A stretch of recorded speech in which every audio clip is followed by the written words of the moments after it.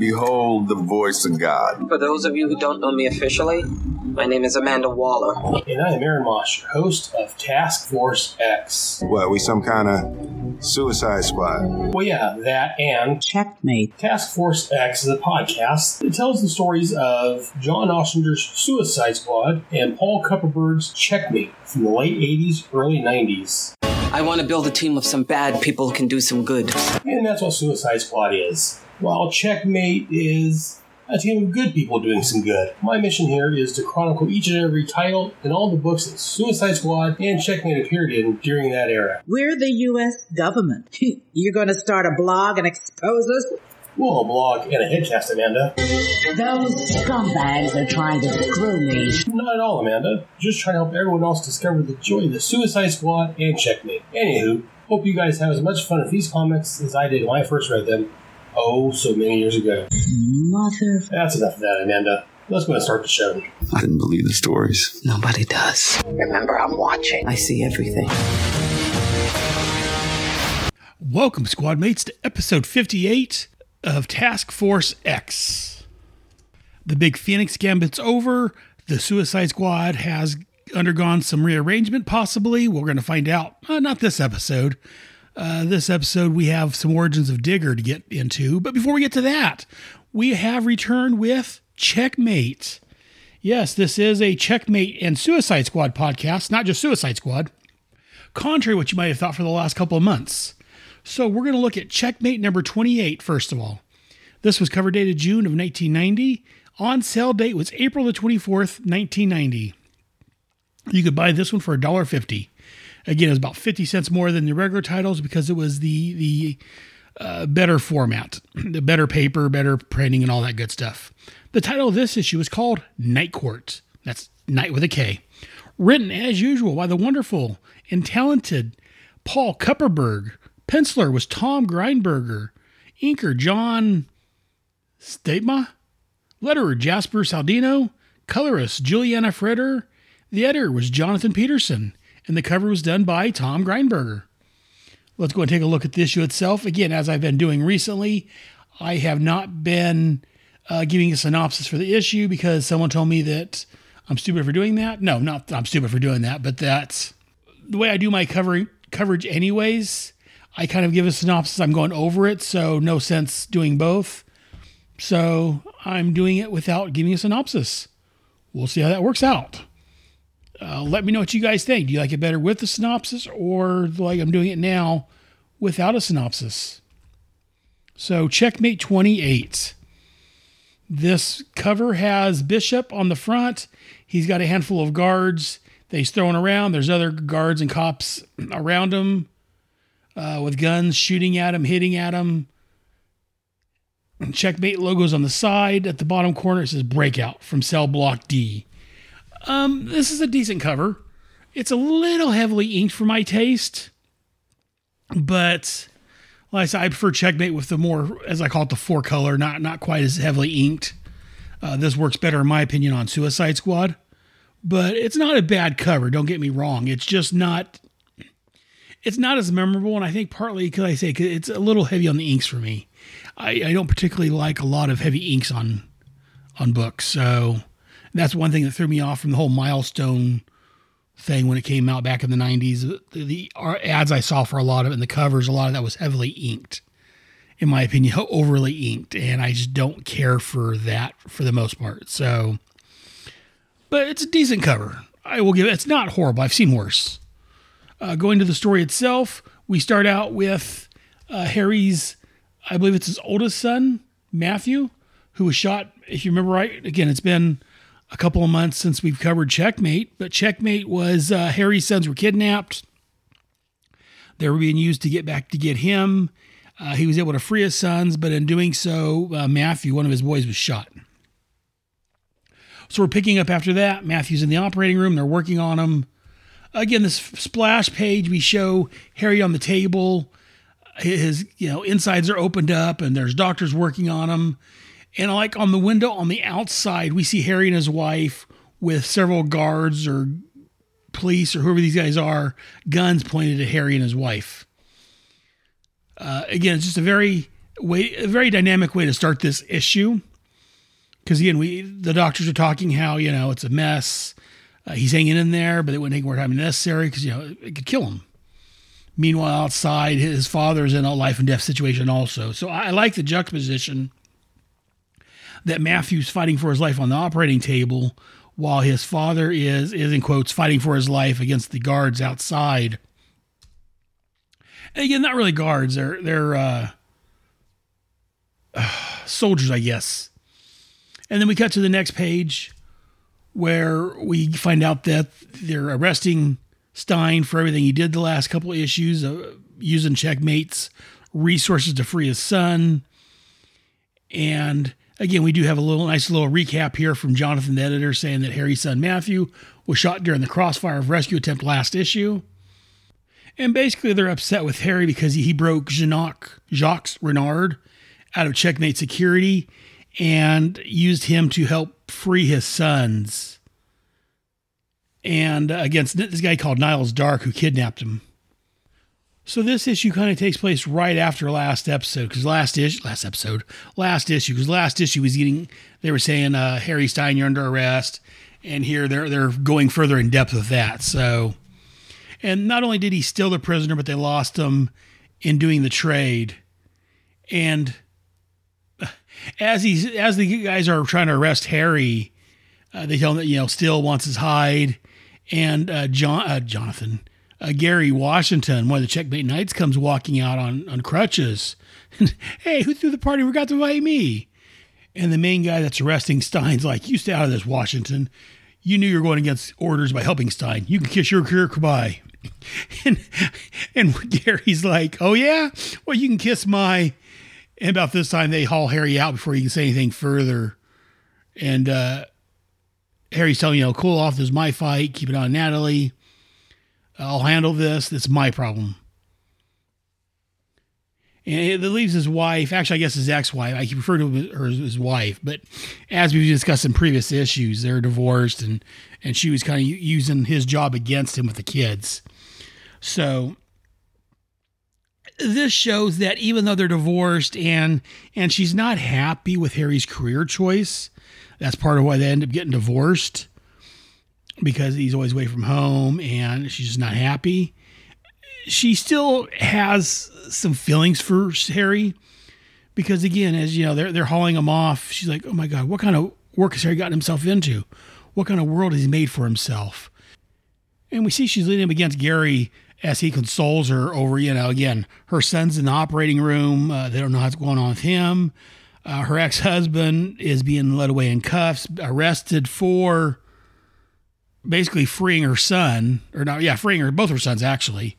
So, and again, he may have not gone about the right way, but seeing how time was limited.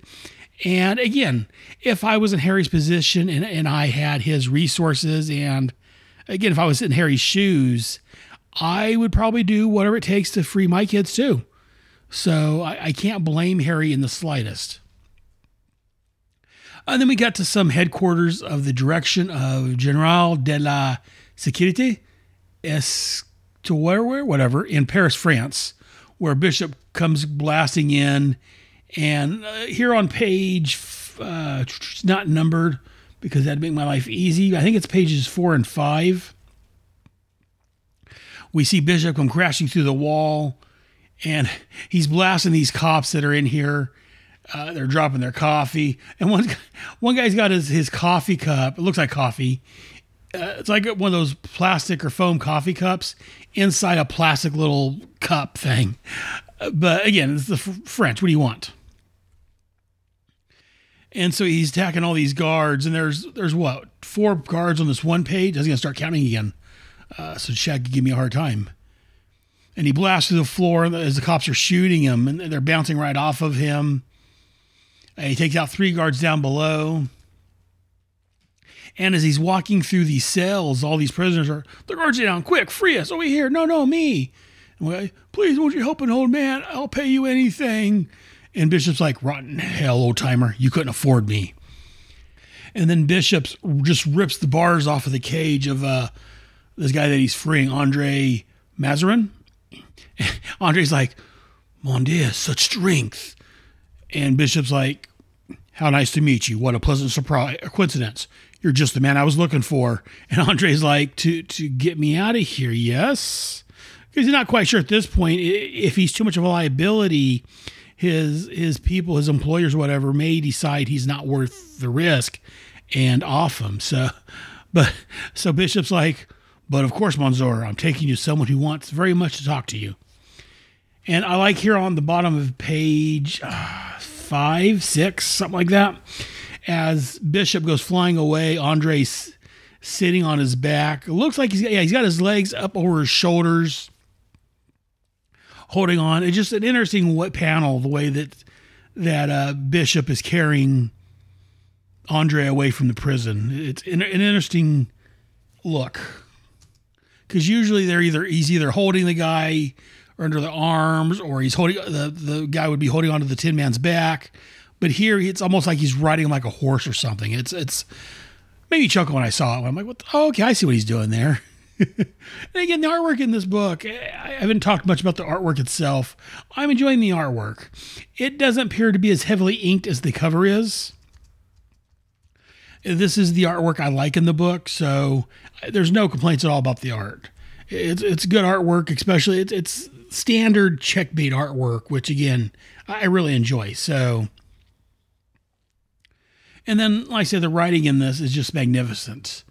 Then we cut, and again, kind of like over in the Larry Hama G.I. Joe books we're covering, there a lot of times Paul Kupperberg will put a lot of detail, a lot of stuff, a lot of action going on, and that's what's going on here, because we have Harry getting arrested for, in quotes, freeing Renard, Bishop. We got Bishop freeing this guy from the French prison. And I do like, again, the juxtaposition there. The juxtaposition, hard word for me to say, of on this one page, Harry being arrested and taken to jail. And the next page, we have Bishop blasting into the French police headquarters here. Not headquarters, but wherever they're keeping Andre at, and breaking him out of jail. So I do like how one guy's getting arrested, another guy's getting freed. It's a very interesting way that Paul wrote that scene. Paul is a fantastic writer.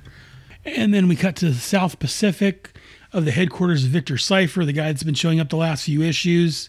And again, he's in a business meeting talking about the production rate and their profits and all that, when he gets interrupted by Pierre, I guess his whatever you want to call him, the guy that's helping keep his appointments and all that. Pierre tells him that his next appointment's ready, and basically this is just a little interlude, if you will, to catch the Cipher guy up as to what's going on as far as Bishop has freed Andre from prison.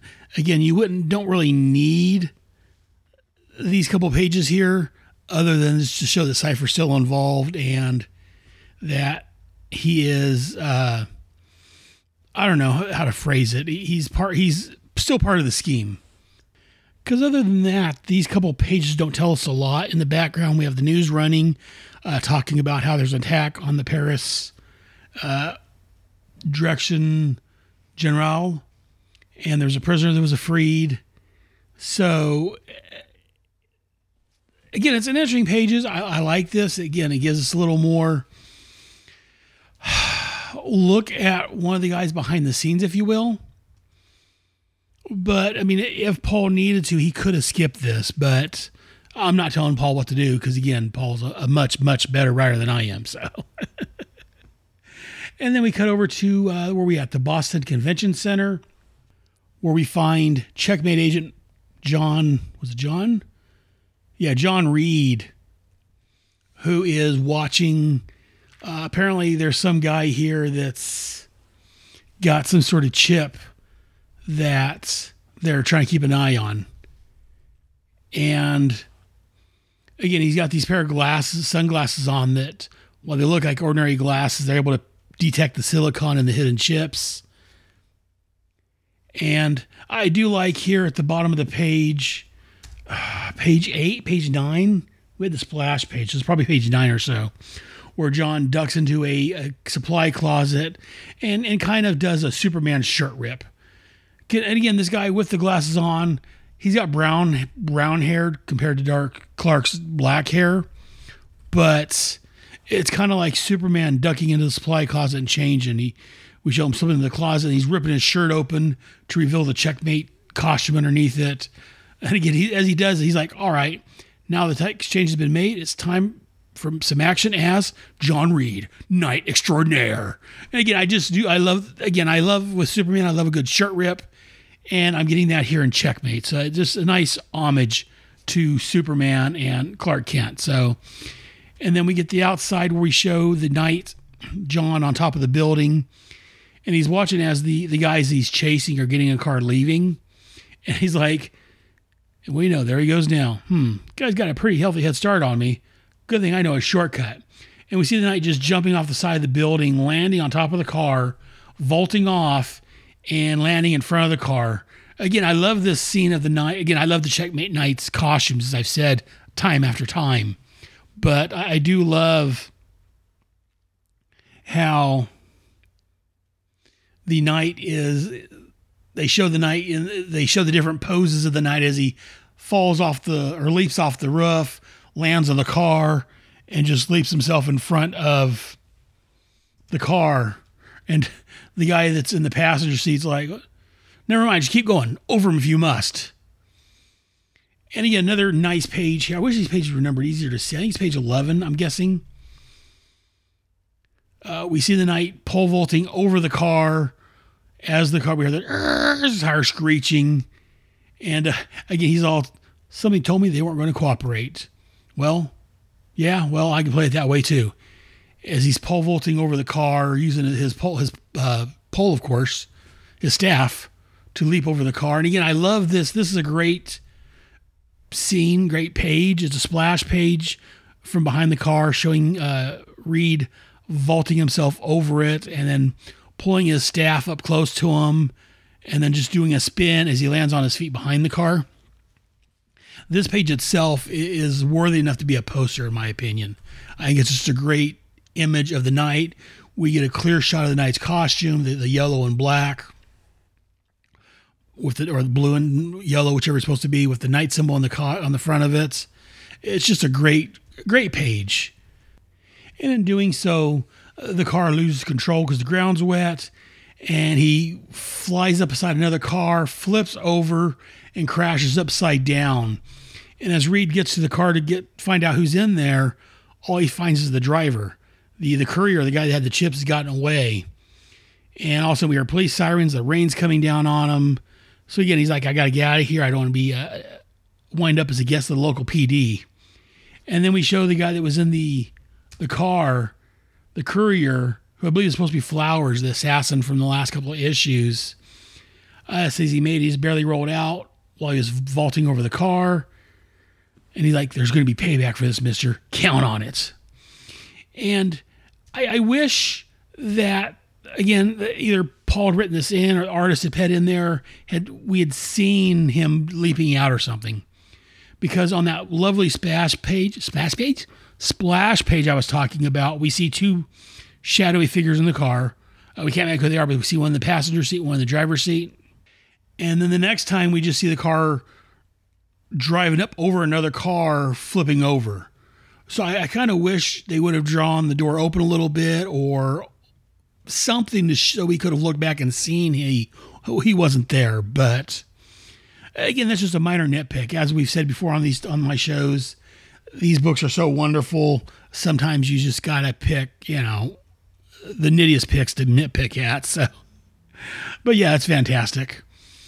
And then we go to the next page where, again, it's just at the top of the page, we have Harry being yelled at by Steele. And again, Steele's like, the Senator McRaven wants your butt. And Steele's like, I don't know what I can do to keep you from getting it. I'm not sure if I should try. Are you listening? What's more important than what's going on here? Your job's in jeopardy, basically. What could be more important than that? And Harry's like, my son, Steele. I pray to God that he's going to be all right. And again, in his position, I would be the same way. My job be hung. I don't care about that. I'm worried about my poor son who's in the hospital, basically because of me and my job. And I don't know if he's going to live or what's going to happen with him. So yeah, I'm not so much worried about losing my job at this point. I'm worried about my son. And again, as a father who has had a son in the hospital, I'm not sure if I've talked about that here or not, but when my oldest son, Tim, who's 29 now, when he was in first grade, I want to say, kindergarten, he had what's called an AVM, where the blood vessels in his brain started leaking. And he passed out, and we had to rush him to the hospital, and they had to do emergency brain surgery twice on him to seal the blood off from leaking out of his brain, basically. So he was in the hospital for a while. There was touch and go. We didn't know what was going to happen with him. So being a father that's had a son in the hospital, I completely empathize with Harry. I see where he's coming from. And again, yeah, much like him, I wouldn't be so much worried about my job. I'd be more worried about my kid, what's going on with him. So you got my support, Harry. And then we cut back to the hospital where we find out that apparently they extracted the bullet, but apparently there's been severe damage to the spinal cord. And they say we think it may be irreversible, which means that he won't be able to walk again. So again, and Harry doesn't know this yet, but his ex-wife is finding out that his son is alive, their son's alive, but he may not ever walk again, which, especially for a kid, is heartbreaking. So, and then we cut to Denver, Colorado, where we find Winston, one of the checkmate knights that they suspected might be Bishop for the couple issues until we figured out who it really was. Cecilia Campbell. Cecilia? I don't think that's her name. Her first name is Kayla Campbell, one of the gals at Checkmate. She comes and visits Winston, and Winston's doing his flowering. He's got a trowel or whatever in his hand, and he hears someone behind him, so he turns around quickly, because again, he's a Checkmate knight. He's got those reflexes, and he's got that spade or whatever in his hand. And Kayla's like, planning on turning my soil, Winston? And if that's not a sexual innuendo, I don't know what is. But because again, Kayla's a very hot chick. Winston's a good-looking guy. So, yeah, I mean, I would like to turn her soil, but that's another story entirely. And Kayla's trying to figure out what's going on with him. That he hasn't been in the office for a while.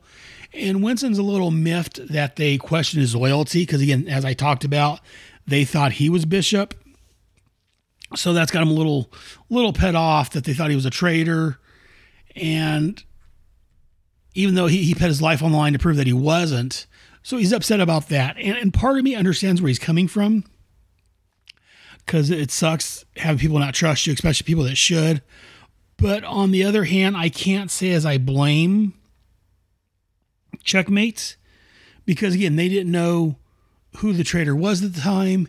And Winston, I want to say Churchill, Winston, there was some very circumstantial evidence pointing that it may be him. So I can't blame Checkmate for not trusting him as full as he wanted them to. Because again, it was a Checkmate knight that had been turned and that was working against him. So you can't really blame, or at least in my opinion, you can't really blame Checkmate for not trusting anybody when they had evidence pointing that maybe he may be the bad guy. So as much as it may suck. And again, I will say this, to borrow a page from Shag's book and one of Shag's line, Kayla Campbell is hot. But let's go move on from her and Winston. Again, so Winston's basically, as they're talking, he's basically asking her out for dinner. Because again, he's like, well, is coming here part of your job also? And she's like, oh, coming here was entirely personal. Interesting. Perhaps you care to tell me more about it over dinner? So again, I do like, it looks like they're setting Kayla and Winston here up for maybe something in the future. We'll find out. Again, I don't remember. It's been a while since I've read these issues. We'll see what happens. And then we cut over to Switzerland, where it's the Pax Institute in Geneva, Switzerland, where we have the home of Peacemaker, a.k.a. Christopher Smith. And this isn't the stupid, goofy Peacemaker that you see on HBO Max. Again, I don't know if I complain about that here. I'm sure I have. I watched the first episode or so of Peacemaker, and I know a lot of people love that show, but to me, it's a complete 180 from this character. I wish they would have gave him a different name, a different costume, made a different character. In my opinion, they kind of ruined Peacemaker and Vigilante also, because what they're doing on those shows, neither one of them is Peacemaker or Vigilante in my book. But I'm not here to complain about HBO Max at the moment. I'll do that some other time. Peacemaker. So again, he's in his regular identity, and we've got his assistants, I guess, the people that help him out. And they're talking about how Andre was freed, and how they're wondering if they should inform Peacemaker or Christopher Smith of this. And Christopher Smith in here, he's very tightly wound. And again, as we've talked about, he's haunted by the ghost of his father, whether it's an actual ghost haunting or whether it's just a mental thing he's going through, and he's just seeing visions of his dad. His dad's not really there. I don't know. I forget if it ever got revealed which way it plays out. But Christopher Smith, the Peacemaker, is very wound, very tight in here.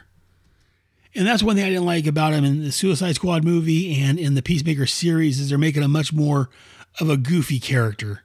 And that's not Peacemaker. He's the complete opposite of that. And so the one gal, Diabo, whatever her name is trying to tell him, well, you need to calm down. You need to, relax a little bit. And Peacemaker, Christopher's like, you keep trying to erect a wall around me, protect me as a child. So I'm just tired of everyone else trying to run my life. And Diabo is his doctor, walking around saying, Christopher, you've been doing so well. If you excite yourself, you're going to do the damage we made. Let's talk this out. In the background, we see the ghost of his father.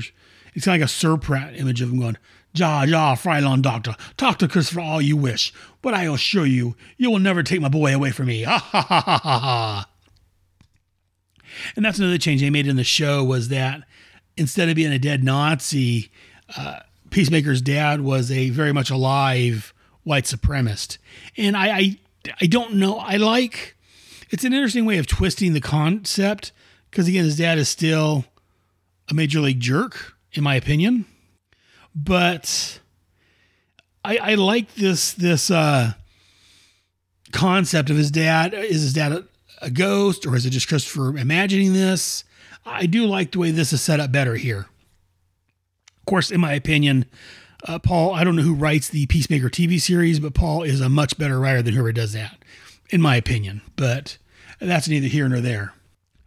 Back over in the Senate office in Washington, again, we get Harry being yelled at by the senator, and Sarge Steele's kind of backing him up. He's like, well, there was an unorthodox course of action. And basically this is coming down saying that Harry may lose, they may fire Harry if he's head of Checkmate. And Harry's like, what? And I don't know, actually Stein's like, what? And I don't know why Steele is so surprised that they're going to talk about firing him. I mean, especially if they're upset with the way he did things and they're calling him to Washington to call him to the carpet. Yeah, firing him may be the least of the action they're going to do against him, but we'll see. And then we're back in Boston, where we have the police investigating the car crash, and a guy named Wazatsky is from the federal government shows up, and he finds out there's an Interpol agent there, Inspector Carl Schiller, and that's the guy from the last couple of issues from Interpol that's been investigating Flowers and everything that's going on with his end. And again, the federal guy is like, confused, Inspector? Nobody told me your organization was involved here.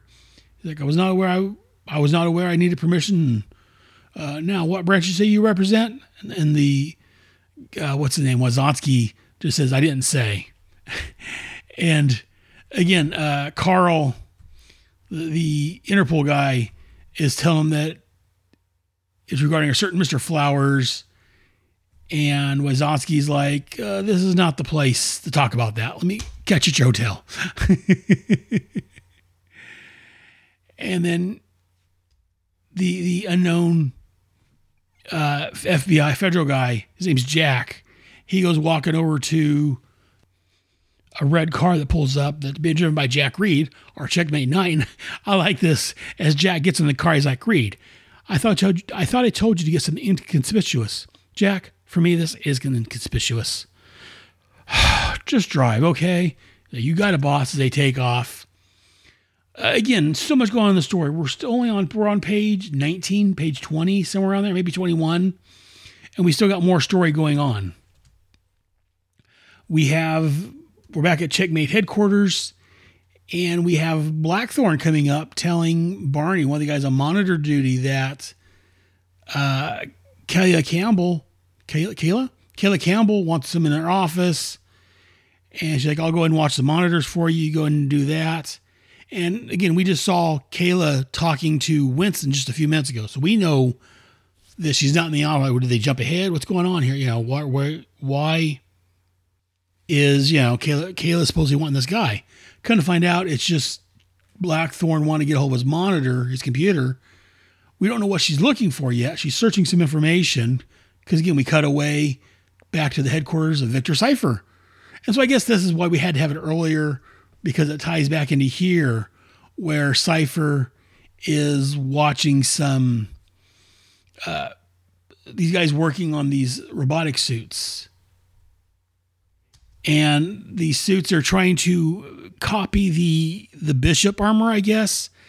And they're trying to make it so they can link up the suits with the guys or whoever's driving its neural network, so they can mentally command the suits. And as they're watching what's going on, one of the subjects, he starts freaking out. He says something's wrong. We see, and again, it looks like he's on fire almost, but I think it's just supposed to be the neural energy, if you will, messing with them. But one of the guys, there's like 4 or 5 guys in these suits testing him, and one of them dies. And we find out that apparently there's something wrong with what they're doing so far, and it's causing their minds to burn out very painfully, as we see from this guy writhing in pain. And then we show Mr. Flowers has shown up with a chip that they've been waiting on, as Cipher's wondering, you know, how can Jacques Renard operate Bishop without these ill effects? He can't find a single other person that can do the same thing that Jacques Renard can do. So he's trying to figure out why Jacques' able to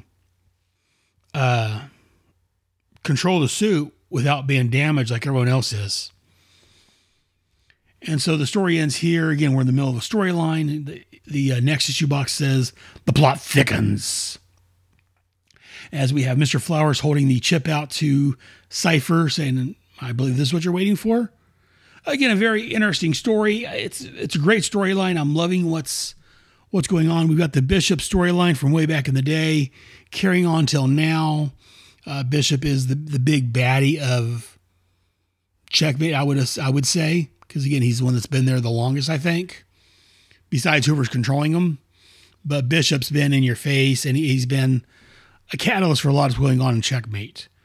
And again, we've only got 5 more issues before this series ends after this one. So we're coming up to the end of the run of Checkmate. So it's interesting to see how they take everything that's going on and wrap it up over the next 5 issues. But that's going to do it for Checkmate. I'm going to play some commercial breaks, and we'll be right back with Suicide Squad. I don't know, but I have heard we'll be back after this word. Booster? Hey, bro. Gah! Bats! Booster! Together! Wow, well, this is great. This is just awesome. You never said you and Booster were friends. It never came up. A consummate professional like you, friends with a dilettante like Booster? You're both my friends, okay? You're more of a work friend, and Booster is more of a fun friend. What's more fun than fighting crime? Ooh, he's got you there. Hi, this is FKA Jason's son again. I just wanted to take another minute of your time to tell you about his podcast, Silver and Gold. He and his buddy Roy Charlemagne Clary celebrate the DC Comics characters Booster Gold and Captain Atom, issue by issue, and blah, blah, blah, blah. Listen, the real reason you want to listen to the Silver and Gold is their Throwback Thursday episodes, because I'm the star of those shows. Dad and I review the Silver Age Captain Atom stories published by Charlton Comics in the 1960s. You can find the Silver and Gold podcast on iTunes and Stitcher. You can also follow Dad's Splitting Atoms blog at CaptainAtomBlog.com.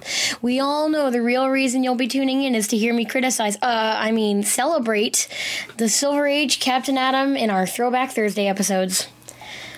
I can't believe Dad roped me into this.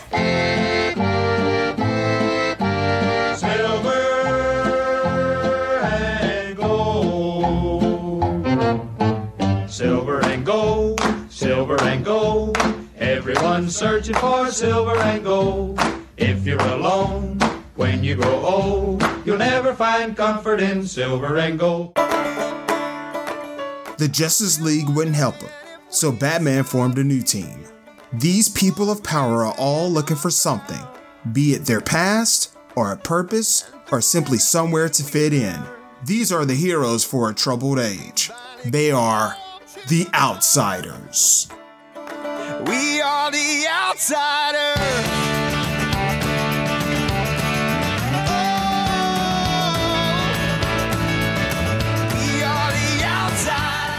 Covering Mike W. Barr's 1983 series from the very beginning, as they face villains no other team can, like Agent Orange, the Force of July, and the Nuclear Family. Puns. This is The Outcasters, a Batman and the Outsiders podcast. Look for us with the Huntress podcast on Apple Podcasts, Stitcher, and Spotify. Or listen at our website, thehuntress.podcast.com, and follow us on Twitter at BatOutcasters. We are the Outcasters, because to live outside the law, you must be honest.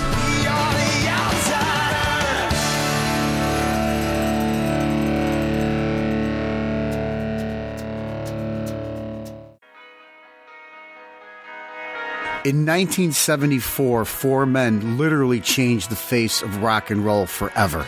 Gene Simmons, Peter Criss, Ace Frehley, and Paul Stanley wanted to become the band they never got to see. Over the next 40-plus years, the music, the makeup, the merchandise, and the loyal fan base have propelled Kiss to one of rock and roll's elite groups. With Kiss heading down their end-of-the-road tour, we thought we would start our journey. Turn it up to 10 because we love it loud. Right Between the Eyes is a podcast all about our favorite band, Kiss. We will be covering all eras of Kiss with the various albums, studio, live, and compilations, plus album mashups and more. We will also cover solo and band projects from all members, past and present, while also looking at the various bands that have opened for Kiss as well. Not to mention all of the fun items in the Kiss catalog. TV appearances, long-form videos, merchandise, comic books. Come on, the list goes on and on. Coming in late May, early June 2021 to a podcast platform near you. Follow us on Twitter at RBTE Podcast. Loud. I want to hear it loud. Right between the eyes. I want to hear it loud. Right between the eyes. Loud. I want to hear it loud. Turn it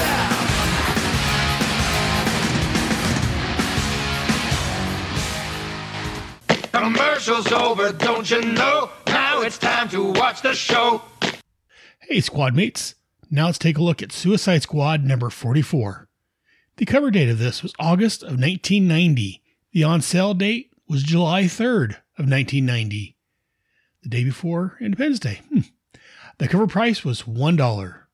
The title of this issue was called Grave Matters.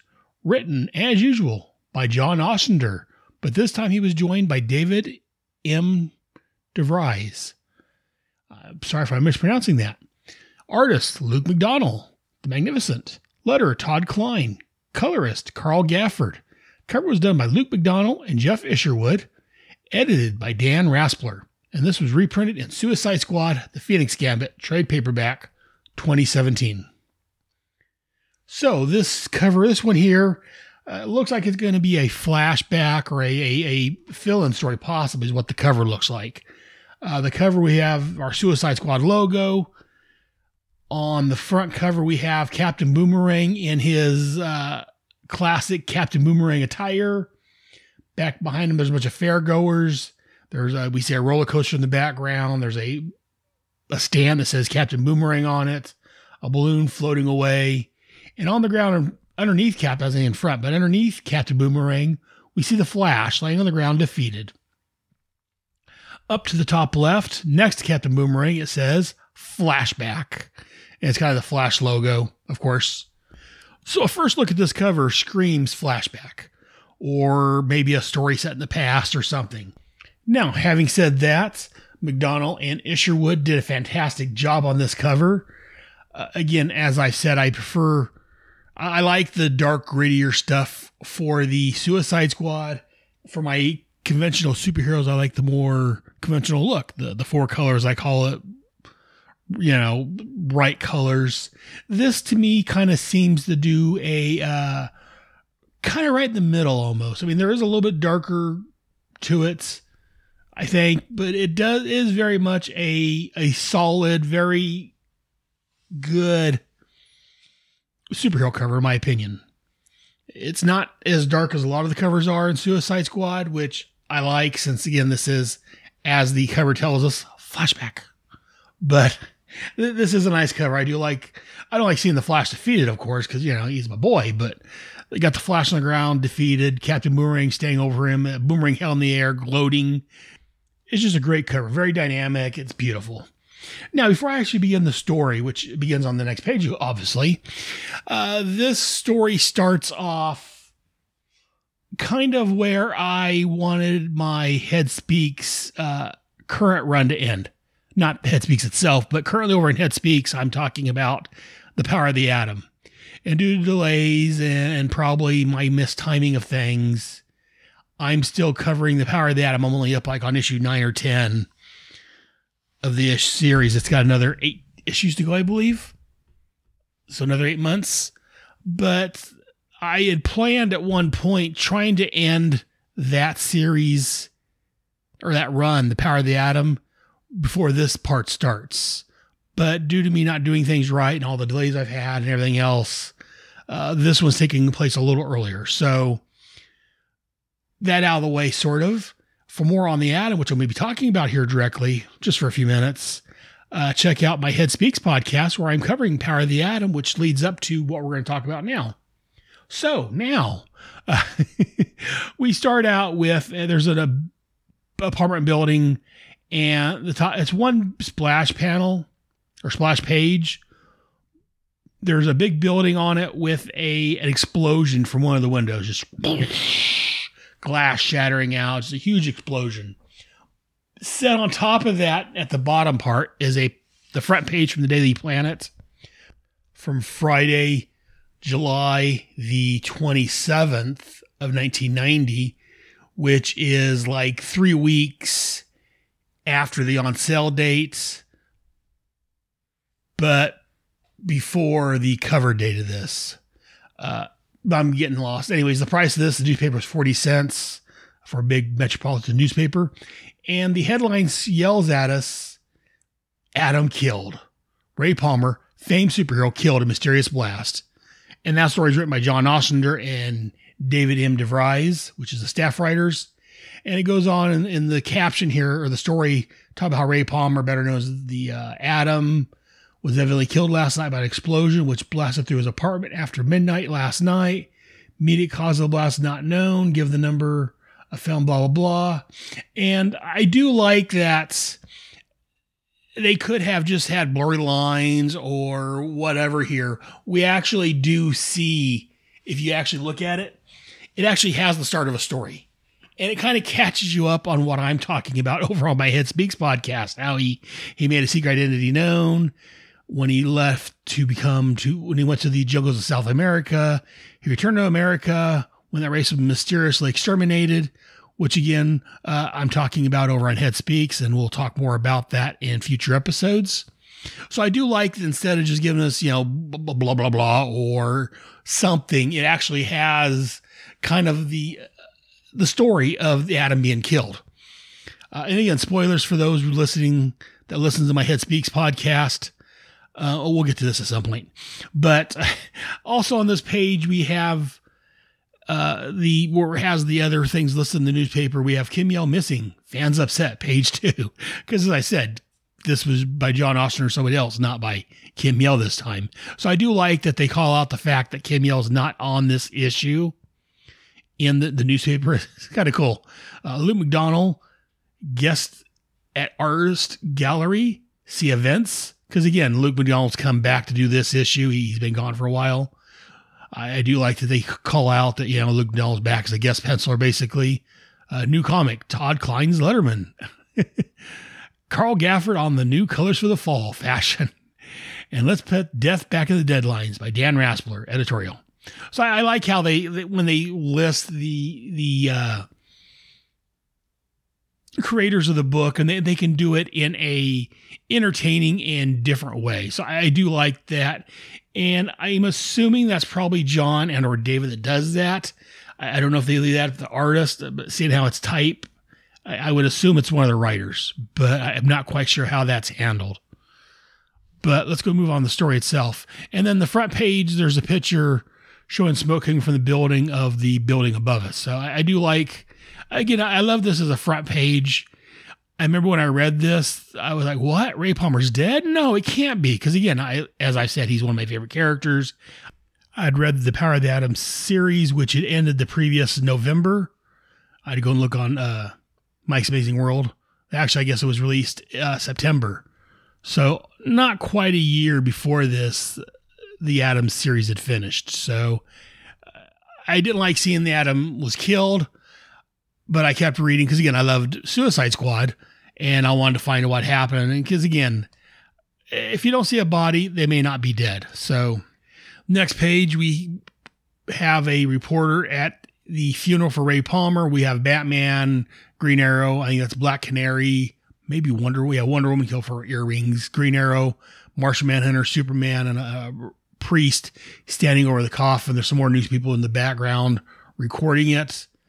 And the reporter talks to John, aka the Martian Manhunter, and asks him, his thoughts. And, again, he gives the usual, he'll be missed. He's a member of the team, beloved friend. He says that there is talks of maybe suicide, but that's not the Ray Palmer I know. And I like how, as we're at the funeral with the reporter talking to Johns, as we cut to a TV screen, we see Amanda Waller watching the funeral as her phone starts ringing. And all of a sudden, he picks up the phone. She picks up the phone as John is saying, if this was murder, you can be assured the league will take a personal hand in this. And on the phone line, we hear someone say, coming through. And we see somebody coming out of the phone line just like Ray Palmer used to do. In large, he's got a mask on. He's got like a black pair of pants, black boots, a black short sleeve shirt, black gloves, a black mask, kind of like the Atom wear. He's got blonde hair, it looks like, hanging out the top of the mask, a brown vest on. So the mask is very reminiscent of the Atoms at this time as far as the design. Not the color scheme because it's all black, but again, I do like the Atom or whoever that's shrinking comes when they come out of the phone like that, and it shows them actually enlarging. Very nice touch. And so the news is going on about how they're going to see they can talk to Jean Loring, his ex-wife, and this mysterious guy tells Amanda to turn it off. And he tells Amanda that the Justice League could be trouble. I know them once they get involved, especially Batman. And Amanda's like, well, they won't get involved. I'll deal with Max. We'll make it stop. Stop worrying. Ray Palmer's dead. You're the Atom now. So, and this is coming up to an upcoming storyline in the Suicide Squad. I don't know. Again, I know what's going on here. I know because I've read it. But when I first read this, I wasn't quite sure what was going on. Is this mean? Because I know over in the Power of the Atom series, I won't go into further detail too much about what happens in the future issues. But where I'm at right now in the show, he's been thinking about maybe giving up Ray Palmer and becoming, a new identity or doing something to get away from publicity. He's kind of gone away from that in the last couple of issues, but that's been there on and off up to this point. So you wonder, if you're just reading The Power of the Atom right now, where I'm at, you may be wondering, well, maybe did he decide to give up and fake his death and take another identity on, or what's going on? Or did something, or is Amanda Waller behind the Atom dying or Ray dying, so this new guy become the Atom? So a lot of questions on just the first couple of pages here that won't be resolved for over a year, because I was double checking. We're on issue 44 of the Suicide Squad, and the Atom storyline doesn't get resolution in quotes. It's again another like 3 or 4 issue story that starts in issue 59 of Suicide Squad.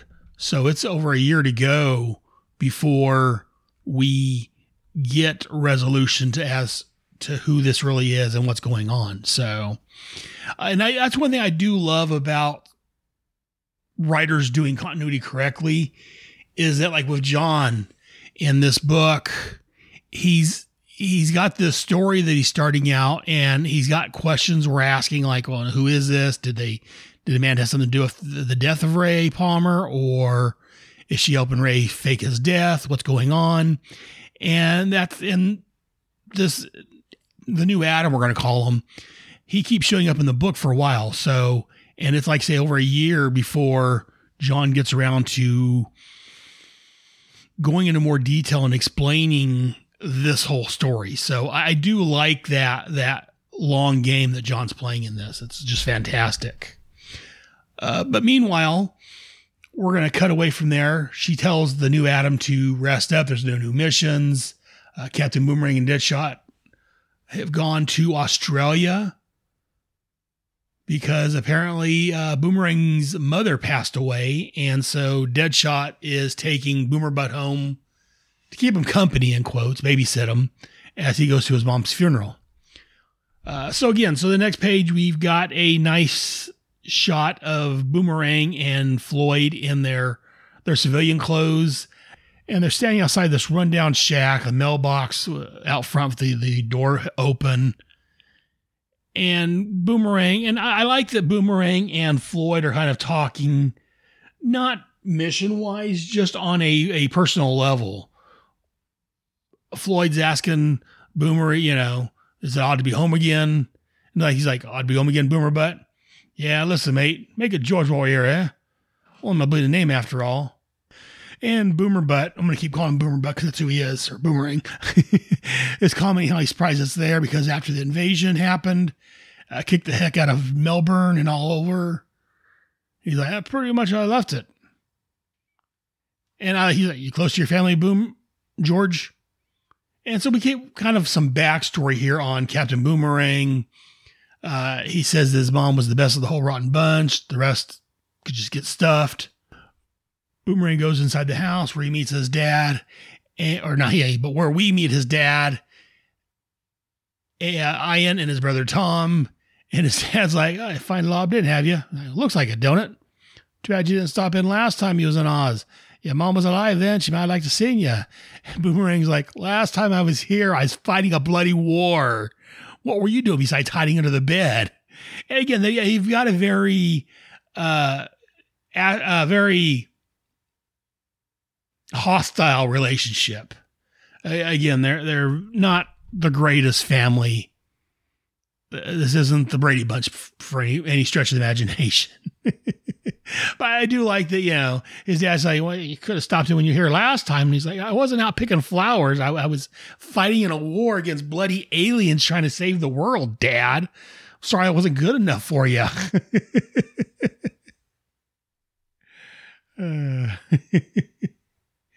And Floyd kind of points the spotlight at the elephant in the room that, I guess your old man still holds your becoming Captain Boomerang against you. And Boomerang's like, hey, Dad's always been a bloody bastard to me. Tom was his real pet, even when we were kids. And then we meet one of Boomerang's friends as we get kind of a flashback to George as a kid. And we find out how bad of a home life he had, I guess. He talks about how the day that he made friends with this gentleman he's talking with, which his name is Mick Wentworth. It was the same day he made a boomerang at school, and he brought it home all proud of it. And his parents are busy arguing with, I guess, his older brother, Tom, was going to the big city, I guess. And his dad's like, you know, you should stay here and help the family. What's too good for us? Kind of a Uncle Owen vibe from Star Wars, Luke Skywalker. No, you don't need to go to the sea. You can stay here and help us. We need the help. Kind of saying, you know, why don't you stand and give us a hand? We need the help. And the mom's like, oh, leave the boy alone. He's doing the right thing. He's a bright lad. He deserves a chance at the big smoke. And meanwhile, George, all proud of his boomerang's trying to interrupt the conversation, you know, and hey, look what I did. You know, the teacher's proud of it. And again, his dad is very much of a jerk. And Boomerang, little George finally gets through to him, and he's like, I made this at school today. Teacher gave me good marks, top marks for it. Want to see it? His dad's, not really. And his wife's, Ian. All right, show what you got then. Is this all? Nothing but a done apple toy. And George walks out saying, you bloody dingo. And he gets mom's berating his dad. And we couldn't have been not berating, but calling him out on his stupidity, his whatever you want to call it. You know, tell him it wouldn't have been nice. Would have hurt you to be nice to the kid. And Boomerang's dad's like, it's a tough world out there. Better you learn now. So again, we find that, and it kind of goes to the whole life philosophy. Is it nature or nurture? What makes a person a bad person? Is it the way they were raised? Is it genetics? And we kind of find out here that, again, this doesn't really answer the question, because again, the dad's not that great of a person. So as far as genetics, he doesn't, at least half of the genetics is kind of messed up, it seems. And as far as the nurture, he's not getting much nurturing from his dad. And from the looks, I'm sure his mom gives him some, but that negative influence from your father figure, especially for a young boy, can affect you. It can cause you to either, you know, go one way or the other. I mean, growing up myself, I had a bit of an asshat for a dad or stepdad. Again, much like George, I had a stepdad, and he was a bit of a jerk. And I know some people, you know, some like school boys and stuff, you know, couldn't find out their fathers are mean to them or very strict like this. So when you have a jerk off for a father, usually, I mean, yes, everybody's different. There's different extremes, but most people either go to one or two extremes. They either realize or not realize, but they think that's what you should be. And so they embrace that lifestyle and become a jerk themselves.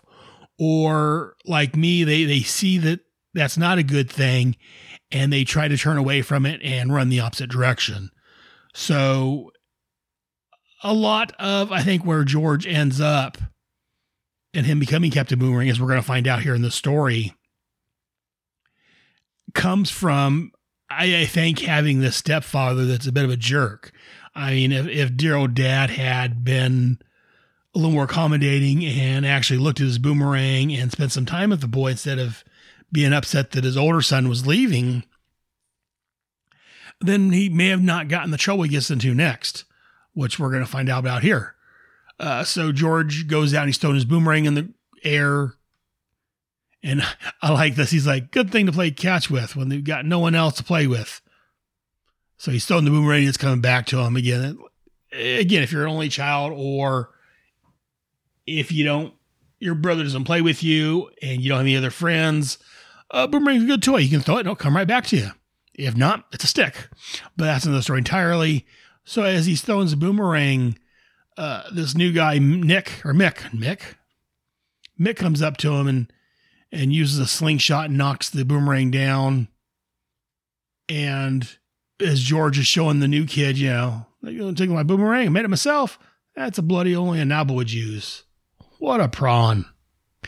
And I had to look up to be sure because I wasn't quite positive, not being Australian, but apparently an Abo, I may be mispronouncing that. I've got an Australian friend. I'll have to ask him next time I talk with him. That I do my, he's on my Starbright Project podcast I do with my wife, but another story. I'll talk to him about that. But apparently Abo is a derogatory term for an Indigenous Australian. So it's not something, you'd want to go home and say to your mom. So if any kids are listening, don't use this word in public. In fact, I probably shouldn't be using it as much myself because, again, people pick it up. And anyways, so it's not a great word.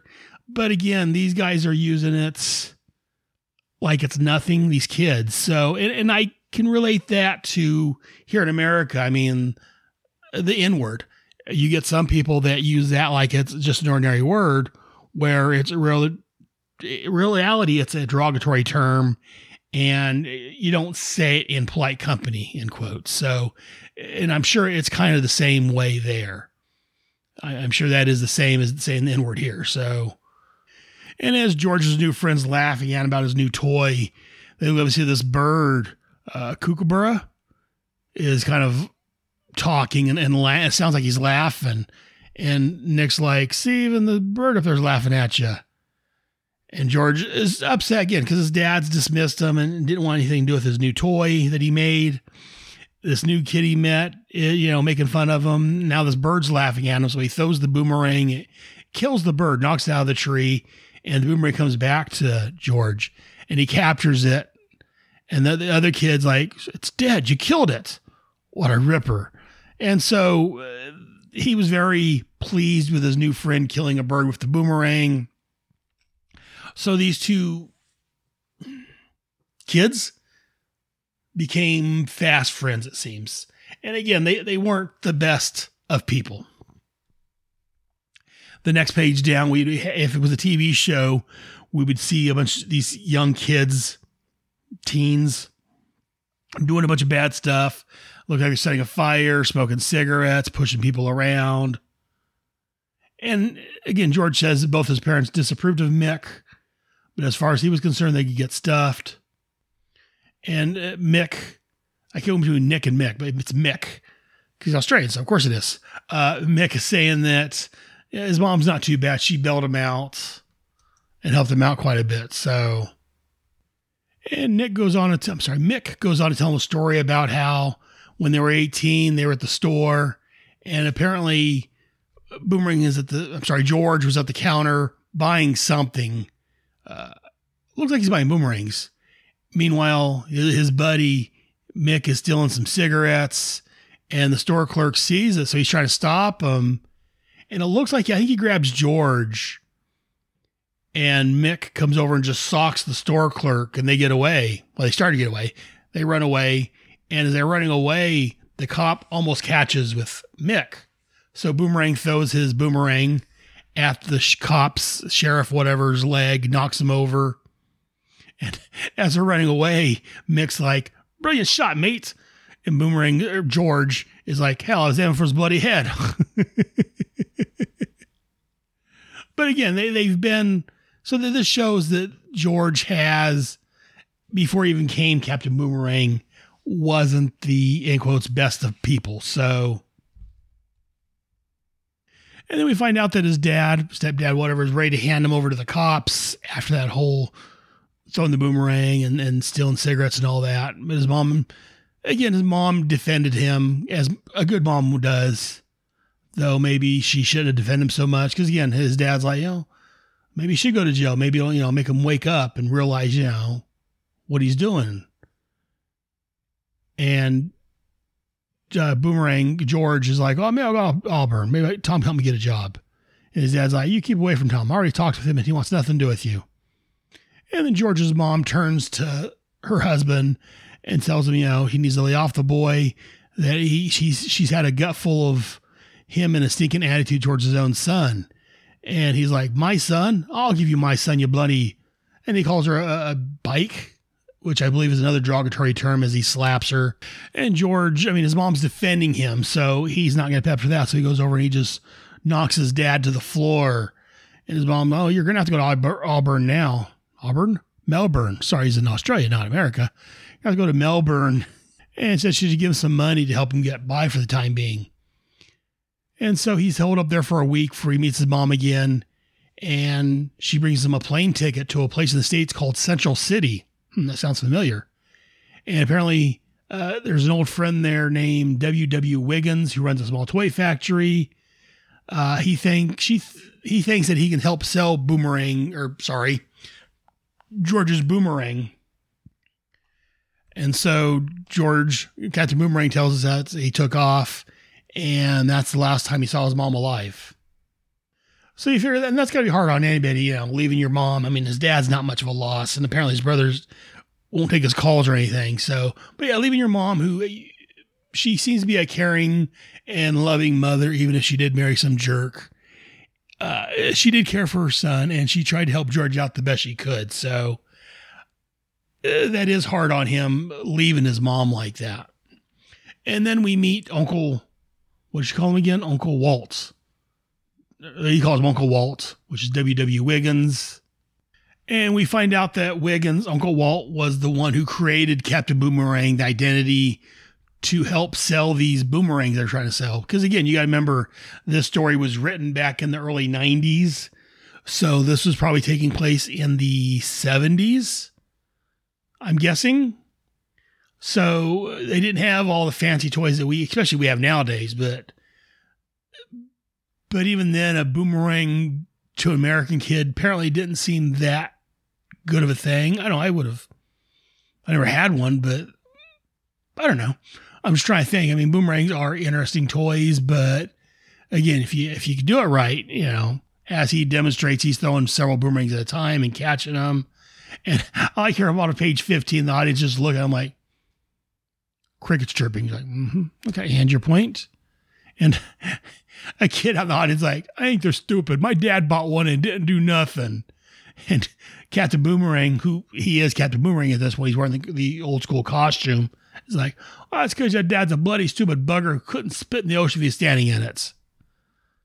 And the boy's dad's there, and he's like, is he? Bet he can hit you in the mouth. The kid's like, get him, Pa. You want a bonnet? Come on. I've had a few yanks. You can all stub, and Uncle Walt's pushing him off stage like, you need to get out of here. You need to cool off. And George, Captain Boomerang's like, I've had enough of this. I want out of here. And Walt sends Captain Boomerang to walk down the midway to enjoy himself, let people see the costume, maybe, drum up some people to come watch the show.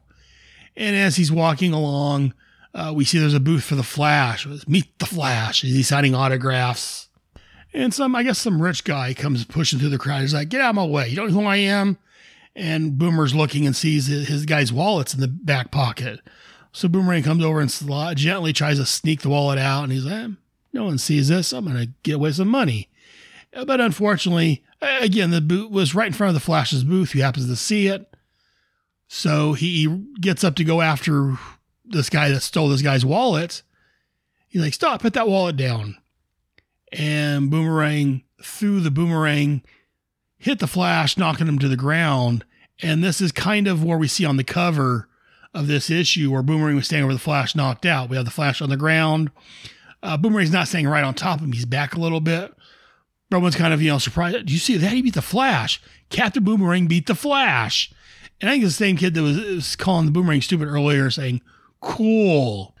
Again, for another TV show, we would have another montage set the music, showing how he's tied the Flash to a boomerang, showing Boomerang stealing things. We've got boomerangs floating around all over the place. Talks about how he made some trick boomerangs. And the paper star called him Digger because he's from Australia. Like, yeah, I didn't care. The world heard of me. So that's what he goes by mostly nowadays is Digger.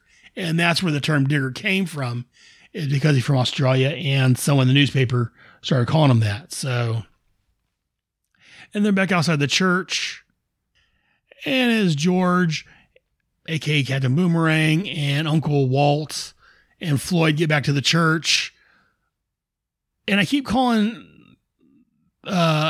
Floyd's dad his stepdad, because I thought I said stepdad somewhere, but apparently it's supposed to be his dad. He starts yelling at Walt, telling him, get out of here. We don't need you around here. And he's like, what are you talking about? Ask him. Go ahead and ask the bloody bastard how well he knew your mom. And so Walt gives a little story about how during the war, he met this young woman at a bar. She's talking about how she was married to a young man she didn't really love, but she had to marry him. They got well enough, but he went off to war and she was young and bored, had no fun. She was stuck in Australia somewhere, and here he was. And so apparently the two of them hooked up and had a night of fun, which lasted more than a night. Because again, Boomerang's like, all right, so Mom messed around during some sun on the ward. What's going on? So what? And I think it was Walt saying, it didn't end with the war, son. I came through as a salesman for the toy company. The one I took over later, got back in contact with your mom. We had one last fling. But he says it felt cheap, desperate. Again, it wasn't the same thing as during the war. Again, neither one of them are good people, in my opinion. I got my own personal thoughts on that, but we're not going to get into that at this point. But he was going to go back to the States when Betty, Boomerang's mom, said she wants to go back to the States with him, and she tells him that she's pregnant with his child. So we find out that Uncle Walt is actually Daddy Walt. And I felt bad for him, but it wasn't feasible. I just couldn't do it. And so this is kind of why Boomerang's dad has always been so gruff with him, has been so much of a jerk towards him. Yes, his dad is that type of person, but also we find out that not only did Boomerang's mom cheat on her husband with this guy, but Boomerang is their illegitimate love child. So it doesn't make it right, but one could understand why George's dad, Captain Boomerang's dad, has always been so hostile towards him, because George is just a reminder that his wife cheated on him with another guy.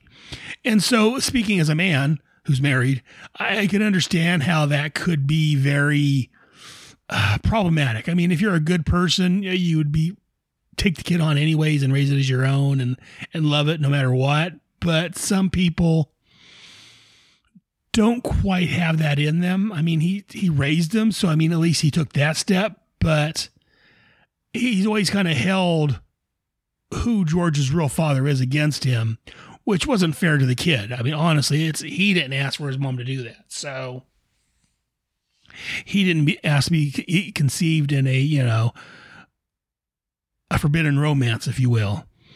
So George is just now finding this out, or Boomerang, and he's like, so what am I now, Australian, a Yank, or what?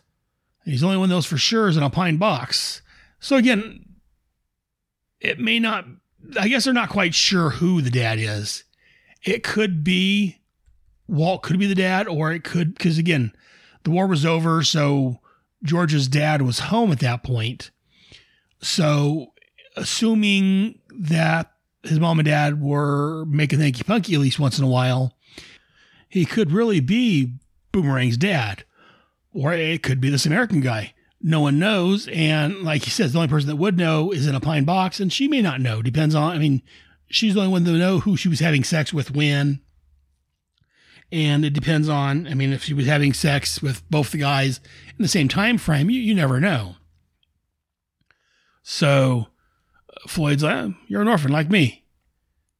What you made of yourself? Let's get some drinks and get out of here. Or haven't you had enough of home? And George Boomerang's like, yeah, you're a good maid, Lawton, but you talk too bloody much. Let's go where we're loved. Back to Mama Walla.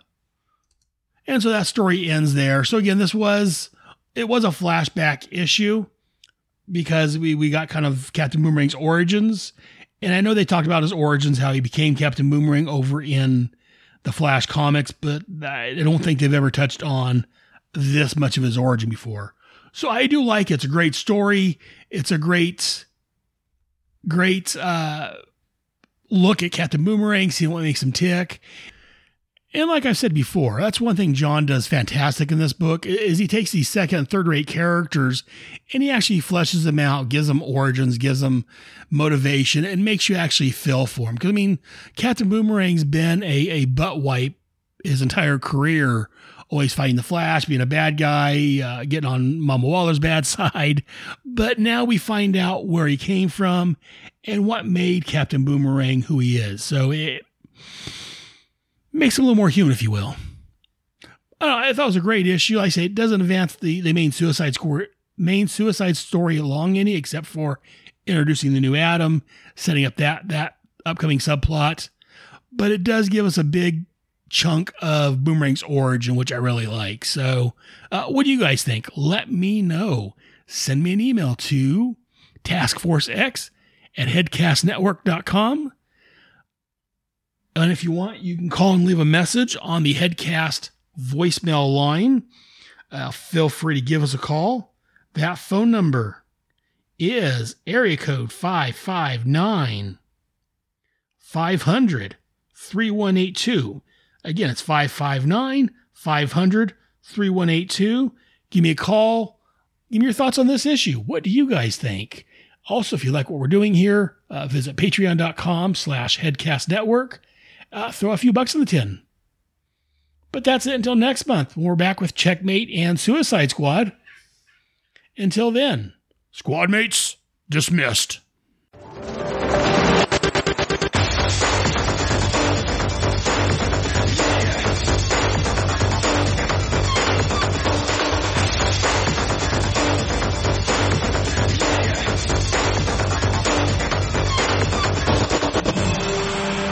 Thank you for listening to another great episode of Task Force X. I can also be found rambling on my main headcast of Head Speaks, where I rant and rave about movies, comics, geek stuff, and whatever is bugging me. Mate, you just out-crazied the Joker.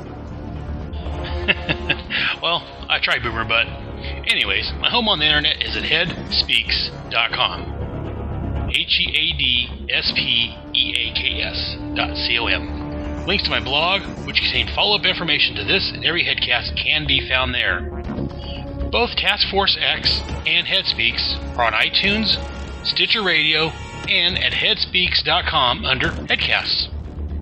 Please feel free to email me any questions, comments, or concerns to taskforcex@headspeaks.com. And if you want to record a message, you can send it to me at taskforcex@headspeaks.com, and I'll play it on the air. I'm also on Facebook at Task Force X, and also on Google+, you can look for Task Force X under People and Pages. All titles and characters discussed are owned and copyrighted by DC Comics. I claim no ownership to the Suicide Squad, Checkmate, or Task Force X.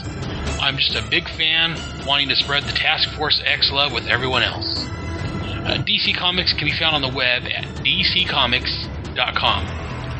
Be sure to visit your local comic shop and look for Suicide Squad and Checkmate Comics. And while you're there, see what else they have that may interest you. Mother. Well, make sure you join us here next time for another fun-filled headcast from your friendly neighborhood Brotherhead. In the meantime, I'll see you in the funny pages. Yippee!